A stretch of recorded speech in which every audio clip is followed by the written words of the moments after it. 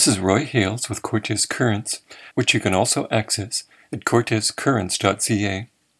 This has been the Cortes Community Forest's most profitable year, but that is not the Cortes Forestry General Partnership's only objective. I always start with what are the areas that we want to keep, explained General Manager Mark Lombard. He used a recent conversation to illustrate how Cortes is taking a different approach than the industry at large.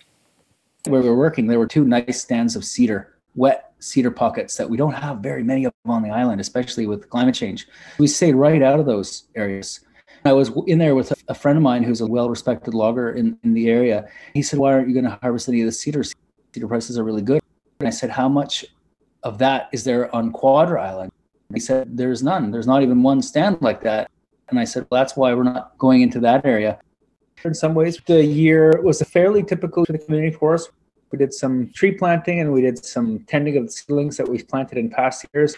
The harvest that we just completed a couple months ago was in block VON1, which was adjacent to the Klahoose Reserve in Squirrel Cove. And we did a logging project there that started last spring with a little bit of road building. What about the cut this year? How did that go?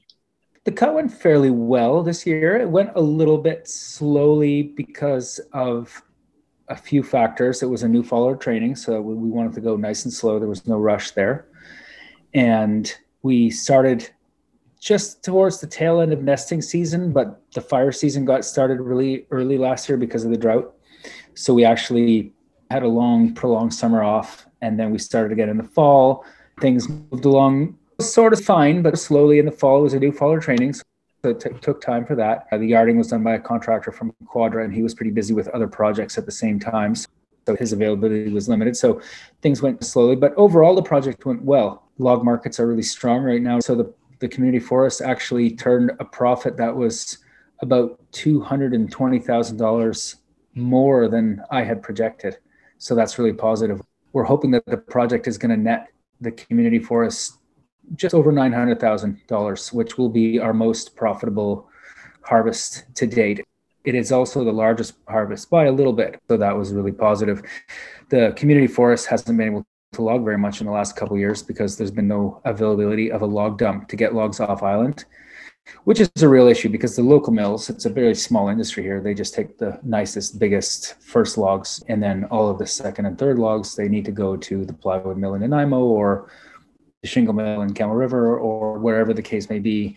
Without a log dump, we haven't been able to do very much. So even though the projects that we've done over the last 3 years have netted some profit to the partnership, they haven't been enough to sustain the organization on a year in, year out basis based for all the operating costs that we have above and beyond to harvesting. There's silviculture obligations, so tending all the seedlings we've planted. There's rent to the government. Even though we don't log, there's always rent to pay every year. There's insurance, there's staff costs and website costs and so on and so forth. Just the basics. It really doesn't take long to add up. The community forest only generates revenue by selling logs. No log sales, no money, but we still have about a $70,000 a year cost just to keep running. Basic staff, basic rent, basic insurance, a website. We're not in the hole, but that is just because some of the staff haven't collected their full wages. So this project was successful in that community forest is going to get back on its feet. We really needed to get another couple $100,000 in the bank. We have some arrears with staff just because we haven't had a good cash flow for the last couple of years. And the expectation is that we'll be able to pay out profit to both partners of the partnership. And just to reiterate that, it always bears mentioning that the community forest on Cortes is a 50-50 partnership between the Klahoose First Nation and non-native community as represented by the Community Forest Cooperative. And so when there's profit paid out, the individual partners receive 50% of the profit disbursement, and they can do with that profit as they choose. So Klahoose does whatever they want with their 50%, and the Community Forest Co-op does whatever they would like with their 50%. What are you going to do with the profit after you've replenished the bank account?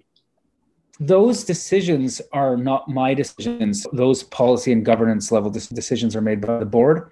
And I stepped down from the board when I took on the manager job. So that's at the policy governance level, and that would be a board decision. But broadly speaking, I expect that the partnership is going to probably try to keep some couple hundreds of thousands in the bank to pay for our future silviculture obligations, building road, paying staff between now and the next time we have a profitable harvest. And I expect that the partnership will probably be able to pay out. And I don't want to front end run what the partnership board does, so I'm quite hesitant to state a number, but I think it'll be the larger profit disbursement that we've had so far in the community forest. The General Partnership set a goal of cutting only 15 to 20% of the forest's mean annual incremental growth in their harvest area. If allowed to continue, the part of Cortes Island under their control will eventually be populated by an old-growth forest. Were you still able to keep the cut to within 15 to 20% of annual growth? Absolutely. The Ministry of Forest allocates the cut on a 5-year basis. So you have a 5-year cut. Then you have an annual cut that's allowable, but you have a 5-year cut control period, I guess it's called. I don't have that precise number here, but we're certainly within that threshold that you're talking about. Lombard emailed the statistics after our interview.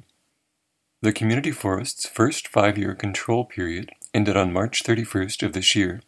At that point, the partnership had harvested 15.8% of the forest's mean annual increment of 68,000 cubic meters. There's a year-by-year breakdown of this figure in the written version of this broadcast.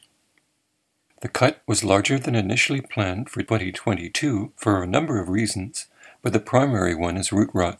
What caught my attention when I went through there the first time was, why are so many fir trees down? Everywhere you walk through, there were a lot of just 120-year-old trees just down on the ground, 100-year-old, 120-year-old age class stand. It turns out that there was a really high concentration of Armillaria and Phalaenus, both of the root rots that are on Cortes. And because the stand was about 75 to 80% Douglas fir, it was really not a suitable area to do a thinning or an individual tree selection or leave a lot of retention because of the wind exposure. That wasn't just my opinion. That was corroborated by several directors with whom I walked through the community forest with for various recce efforts and ground truthing projects. Also, our professional forester was in complete agreement that this stand wasn't a good stand for thinning. And so it made sense to go for an even age stand, and which is in forestry speak for a clear cut. So it was a 9-hectare clear cut that we made this time.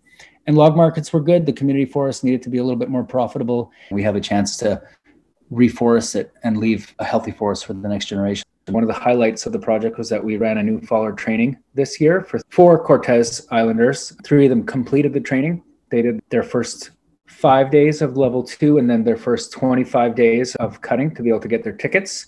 That doesn't mean they're full production followers, but they've got their following ticket. And then an additional 4th Cortesian did the first half of the training. So he's maybe got about 12 days left. So that was really positive.